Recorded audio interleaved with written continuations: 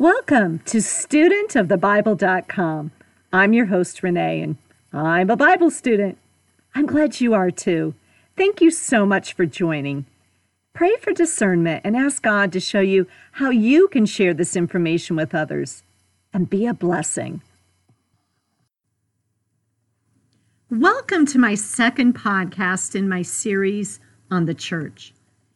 In this podcast series, I want to share with you what I've learned about the church's past, the present state of the church versus the world, and the God-directed vision for the future of the church.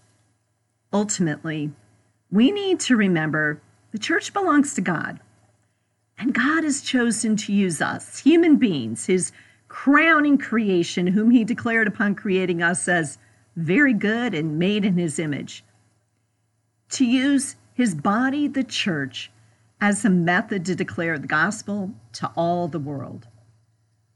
Paul tells us in his letter to the Galatians that marriage and the church have something in common.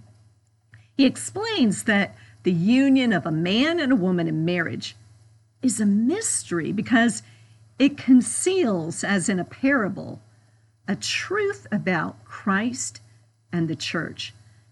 This is so incredible. The divine reality hidden in the metaphor of marriage is that God ordained a permanent union between his Son and the church. And human marriage is sort of this earthly image of this divine plan. As God willed for Christ and the church to become one body, and Paul talks about this in Galatians chapter 3, verse 28, and also 1 Corinthians chapter 12, verse 13. He also willed for marriage to reflect this pattern, that the husband and the wife become one flesh. And this was probably a bit confusing to Paul's audience, but when you meditate on this, oh my gosh, it's amazing. I actually read this Bible passage at a beautiful God-filled wedding a few weeks ago, and it really caused me to ponder the intimacy of not only the gift of marriage, but that God desires, metaphorically speaking, to share that same kind of intimacy with us as the church. That's beautiful and super humbling at the same time, that God wants us, truly desires us, warts and all, to have the closeness and intimacy represented in our earthly marriage bond. Our earthly marriage is a metaphor for this eternal bond God wants to have with his church, which is all of us as believers in Christ. But yes, this metaphor is also confusing because of sin. It's sometimes difficult for us to understand the perfection of the church and God and us when we acknowledge that man and women's relationship is broken because of sin. But I still want you to hold on to this image as we talk about the church, its design, and its role. The initial design was perfect, even if our execution is marred by sin and rebellion. In our last podcast, we reviewed the origin of the church. Christianity, and consequently the church, began as a movement within Judaism. Remember, Jesus and his early followers were all Jewish, and therefore much of the earliest proclamation of the gospel actually took place in Jewish synagogues. But by the end of the first century, the church had largely separated from the synagogue, and so they went their own way. And these early believers didn't have church buildings to meet in, so they met mostly in homes. The first buildings actually didn't start to appear until around the 200s. Early Jewish Christians referred to themselves as the Way, possibly coming from the Old Testament. Isaiah chapter 40, verse 3 says, "Prepare the way of the Lord." we learned that the role of the early church was not only to share the good news of Jesus, but to create a sense of a loving community, to educate its members, to encourage a strong work ethic, and to treat everyone, regardless of race, cultural background, age, socioeconomic status, sex, Jew or pagan, all were considered beloved children of God. The church taught the value of all human life. As we learned, it can be said that the very principles of our entire Western civilization really started with Jesus and the church. Recall that we learned that the teachings of the early church actually changed the way people acted towards one another within the community. Yes, we know the Roman Empire was the most advanced civilization in the world at the time, but most people didn't live well. Most lived in poverty. And because of this, there was great inequality between the haves and the have-nots. And there was no motivation for those that had to share with those who had little. Darwin's theory of survival of the fittest was alive and well. The early church, described in the book of Acts in the Bible, made it a practice of looking after widows and orphans and the crippled and the mentally ill and the poor and those who society said were unable to care for themselves and earn a living. Paul tells us that to be a follower of Christ, all were welcome. No distinction between Jew, Greek, male, female, slave, or free. The church model welcomed everyone and considered everyone on equal footing for their ability to contribute to the greater good. And this is so important, and I want you to remember this, because as we discuss the role of the church today in the future, this is a very important concept, so I'm going to repeat it. The early church considered everyone on equal footing for their ability to contribute to the greater good. Also, early church was not in the business of handing things out when it wasn't warranted. For example, it wasn't a foregone conclusion that widows would receive money from the church. This is really interesting. Paul talks about this in his letter to Timothy. I'm looking at 1 Timothy chapter 5, and Paul talks about the responsibility of not only the church, but of the individual families to care for widows. Now, as I read through this, pay attention to the importance placed on individual accountability, the importance of the family unit, and accepting responsibility as followers of Christ. According to Paul, a widow who received financial and material support from the church had to meet certain requirements. Paul taught the church to be good stewards with their resources and not to be handing out freebies willy-nilly. Paul said that a widow had to be truly in need and completely alone in the world. Listen to this from 1 Timothy chapter 5, verse 4. But if a widow has children or grandchildren, these should learn first of all to put their religion into practice by caring for their own family, and so repaying their parents and grandparents, for this is pleasing to God. Paul taught the early church to be responsible with their resources and for families to also be responsible with their resources, and for followers of Christ to act like followers of Christ. In the early church, there was less of a focus on handouts and more of a focus on hand-ups. Paul said that it was the duty and obligation of families to care for their aging and needy family members. Paul saw this as a privilege and opportunity for families to put their faith into action by giving back love and support to their parents and their grandparents, and especially to widows. Now, this would have been such a visual example of what it meant to be a Christian because it was vastly different from the way that widows were treated in the Roman world. But there's more. Paul gives further qualifications for widows to receive help from the church. This is in 1 Timothy chapter 5, verses 9 through 10.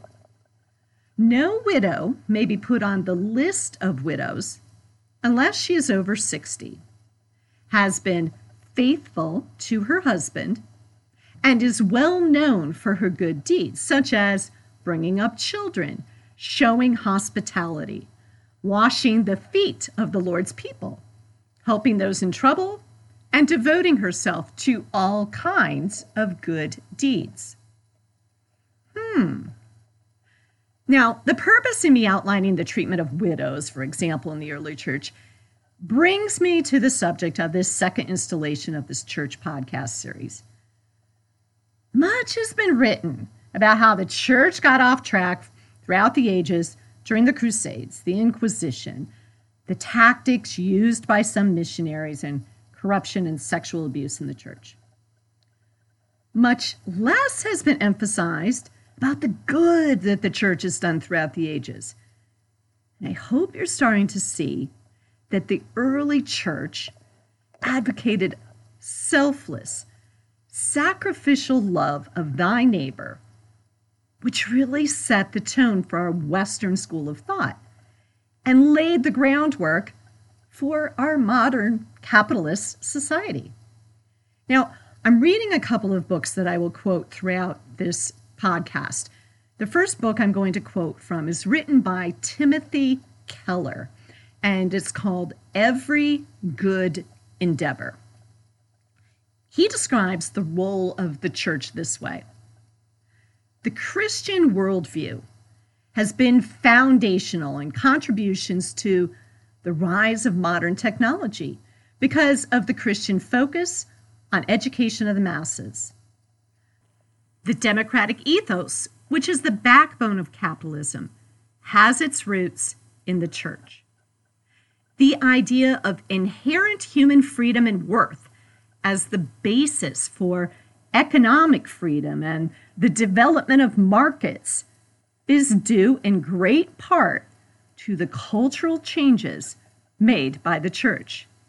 The ideas of modern science owe their proliferation because of the church.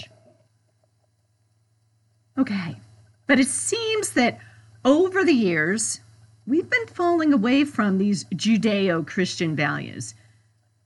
We've lost our way as a church and as a society. Now, in this podcast, I want to focus our attention on what is happening in the Western world today. And in our final podcast in this series, we'll then discuss what role the church can play in bringing people back to Christ.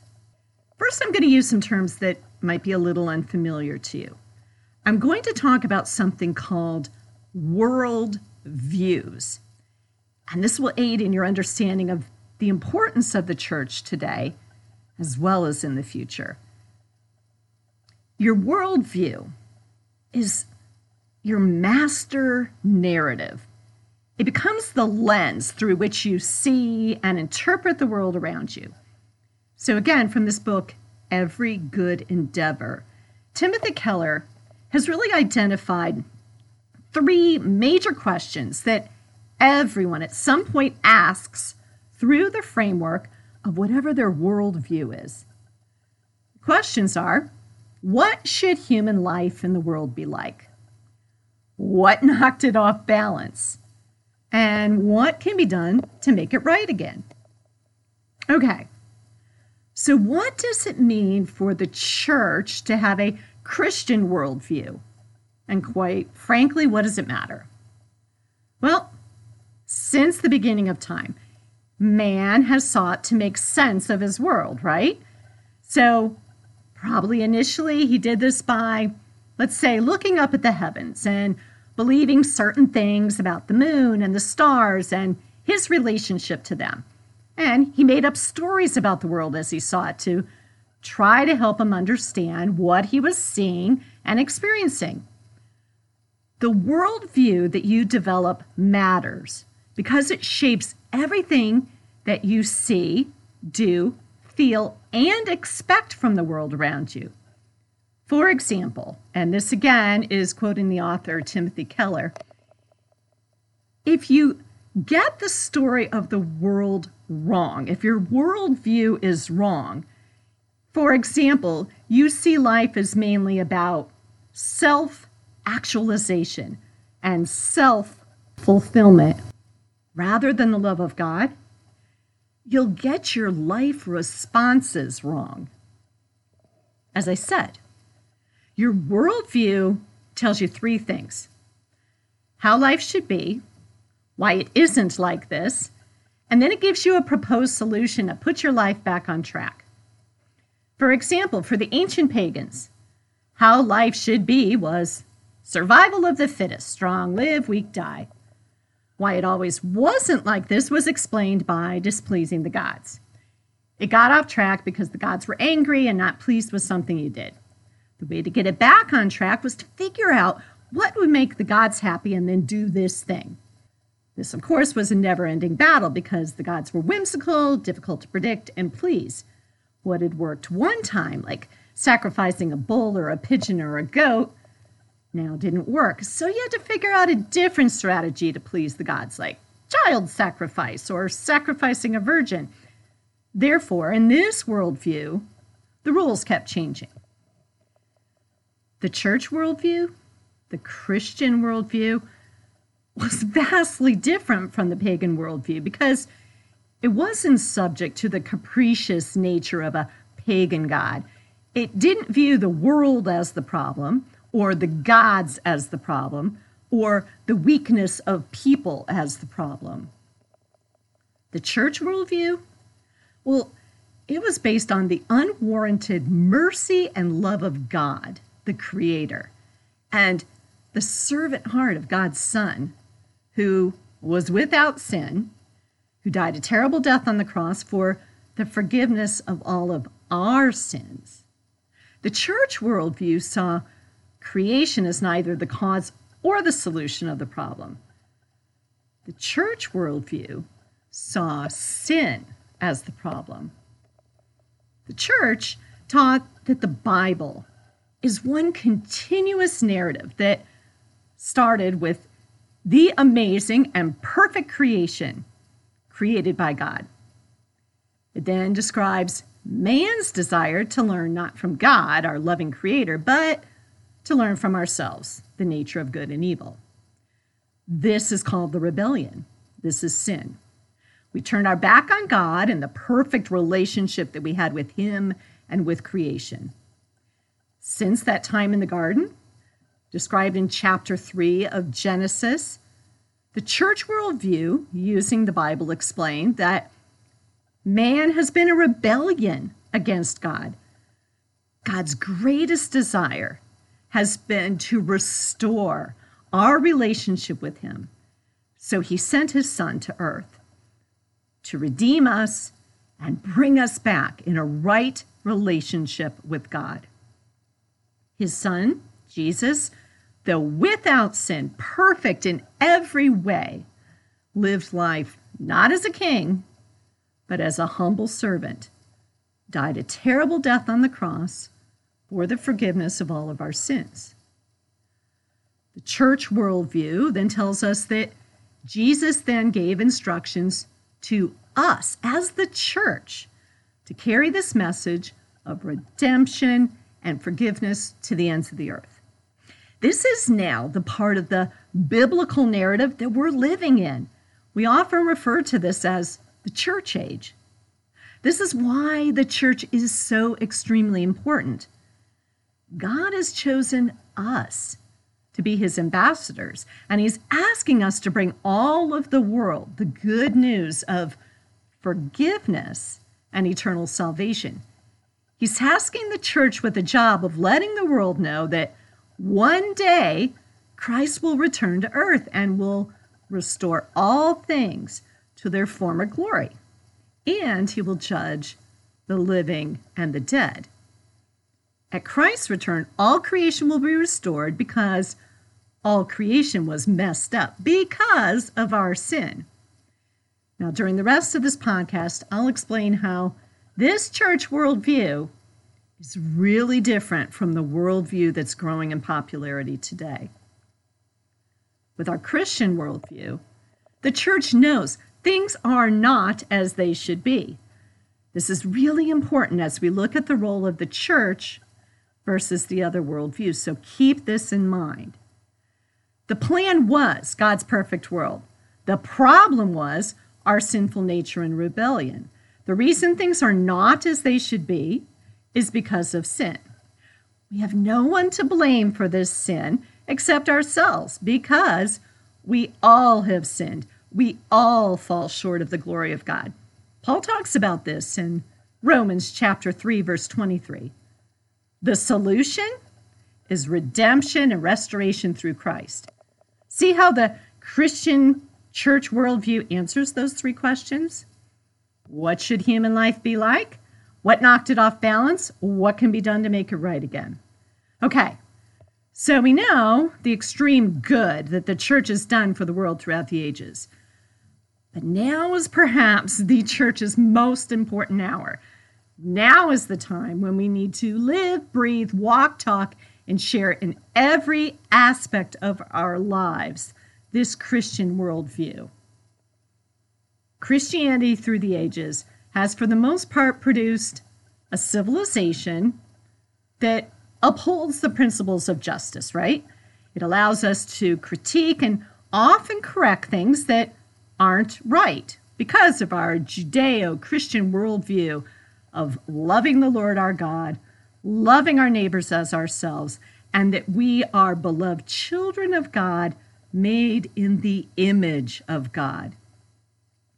The Bible is a comprehensive worldview that defines and shapes all aspects of reality and human existence. The Christian worldview, as we've said, has been responsible for shaping the life of the West for centuries, giving generations of men and women their sense of godly identity and purpose, honestly, whether they were Christians or not. Just a quick example. Before the Reformation, Northern Europe was as poor as some nations in Africa today. Then they received access to the Bible, and as they embraced these Christian worldview, they understood reality and their own identity and purpose. And because of this sense of self-worth, being made in the image of God, it lifted them out of poverty, allowed them to build free and prosperous nations. Remember this. As we look at some competing worldviews, it's important to ask this rhetorical question. So I'm going to quote the author Scott David Allen from another really highly recommended book called Social Justice is Not Biblical Justice. And he asks this question: are we more interested in wealth disparities and income redistribution, or in doing what has been proven to be effective and actually empowering people to rise from poverty, which is sharing the truth of the gospel? Unlike other worldviews, the church worldview is based on truth. Oh boy, has that word been thrown around. Truth is not relative. It's not based on personal experience. Truth is indisputable. The Christian worldview, through the words of the Bible, define words like truth, love, justice, equality. We as the church are called to define these words in the truth of the Bible. We as the church then need to challenge opposing worldviews. What opposing worldviews are there? Okay, you've probably heard some of the buzzwords. Social justice, critical race theory, oppression. How did these worldviews start? How are they contrary to the church worldview? Well, human nature has a tendency to believe things that are not true. Did you know that? Yeah, we as human beings have a pretty awesome imagination. Truth corresponds to reality. But what if something gets it off kilter? Lies can actually become like muscle memory. We can not only believe things that are not true, but they can actually become our reality. I know. This is the danger of non-Christian worldviews. And the enemy, guys, is really at work here. Here's an example. People will experience a lie and then live in that lie until it becomes their truth. You may have heard the saying that we become the narrative that we believe. So, for example, if you've been mistreated by a person or a small group of people, you may start to believe that this entire group of people is bad. And after a while, your behavior and your belief system, your lens, your worldview may be so altered that in some way, this actually does become true for you because you might become so negative and antagonistic or so timid and ashamed around this particular group that what you believe about yourself in this group almost becomes a self-fulfilling prophecy. Now, contrast this with the belief that regardless of my circumstances, I am a beloved child of God, made in God's image. That's the Christian worldview narrative. And how does that make you think, act, feel? Loved and forgiven, right? Remember, a worldview shapes how we think and act. One way to think about it is a worldview is like roots of a tree. Now, you can't see the roots, right? But you know they're there because the roots then determine the fruit that'll grow. So, how do you recognize false worldviews? Jesus said in the New Testament in Matthew chapter 7, verse 16, "By their fruit you will recognize them. Do people pick grapes from thorn bushes or figs from thistles?" Look around you. What are the fruits of some of the worldviews we see today? I am oppressed. I am a victim. I'm not worthy to earn a living. I've been cheated. I am judged by the color of my skin. Enmity, hostility, entitlement, victimhood. Make no mistake, these worldviews are honestly directed by the enemy. Satan is the father of lies. Jesus said, "You shall know the truth, and it will set you free." But know that in order to recognize a fake worldview, you have to know what the real thing looks like. In order for us to recognize the danger in opposing worldviews, we as the church need to educate and live out what it means to have a Christian worldview, which means we need to know the Word of God. So as I said, I'm reading a book called Why Social Justice is Not Biblical Justice by Scott David Allen. It describes how the heck we got to where we are today.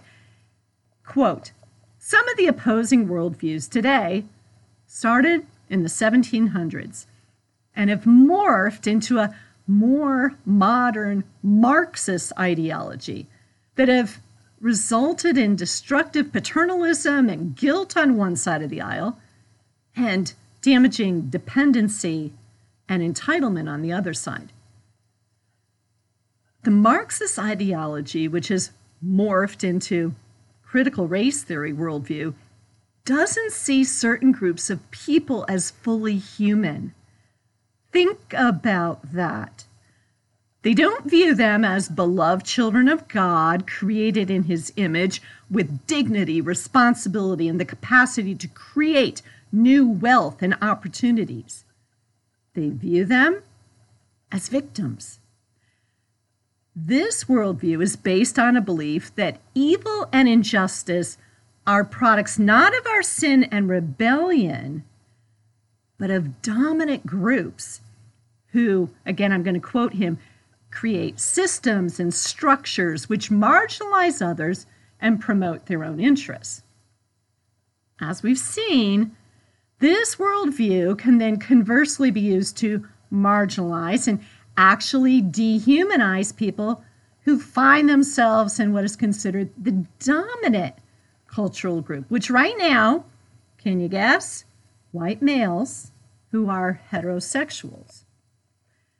The worldview prevalent today sees this lack of social justice as the reason for the world problems, not our sinful nature. And they have a word for this. It's called oppression.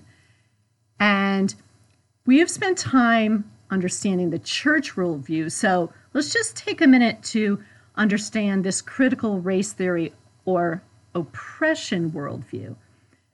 Again, a worldview colors everything that you see and do. It's your lens.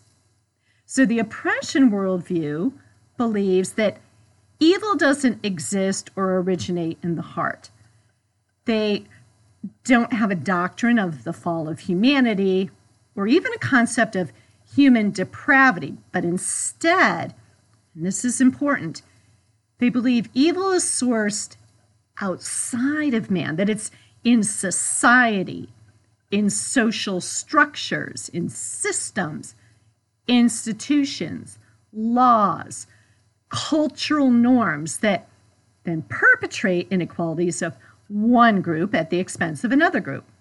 So, in this worldview, all are not created equal. Instead, with this worldview, groups are pitted against one another for a struggle for power. The predominant group to blame, as I said, right now is white heterosexual men, and so they've been blamed for setting up these societal systems that have placed them at an advantage to the expense of everyone else. And then names are thrown out: white supremacy, toxic masculinity, patriarchy. But also, some blame the church's worldview on sexuality as the reason for society's ills. Okay, so what are some potential problems with this worldview versus the church worldview? The oppression worldview seems a bit divisive, doesn't it? In this worldview, all are either oppressor or oppressed. This is important. The individual is no longer valued. Your value comes from the group you belong to. So, if you happen to belong to more than one oppressed group, well, winner, winner, chicken dinner, you hit the jackpot. This is actually called intersectionality. If you belong to more than one group, let's say, for example, a Black female lesbian, the more boxes you can check, the more your experiences of oppression color your sense of truth, and so you win the prize for being the most oppressed of the oppressed. So let's just think for a minute. Do we have a time in our history where we dehumanized people by groups, where we lumped all people of one group against another group? Let me think. Oh, yeah. Jews in Nazi Germany, capitalists in Russia, ethnic groups in Rwanda. We have a lot of work to do as the church. Join me in my next podcast as we will walk together through our great mission, together. This mission is that we as a church need to walk together, not in fear, but in faith. For we're the church and God is our King. I actually want to end this podcast with a powerful speech from an amazing Christian leader, Dr. Martin Luther King Jr. This is the very end of his speech, 1963.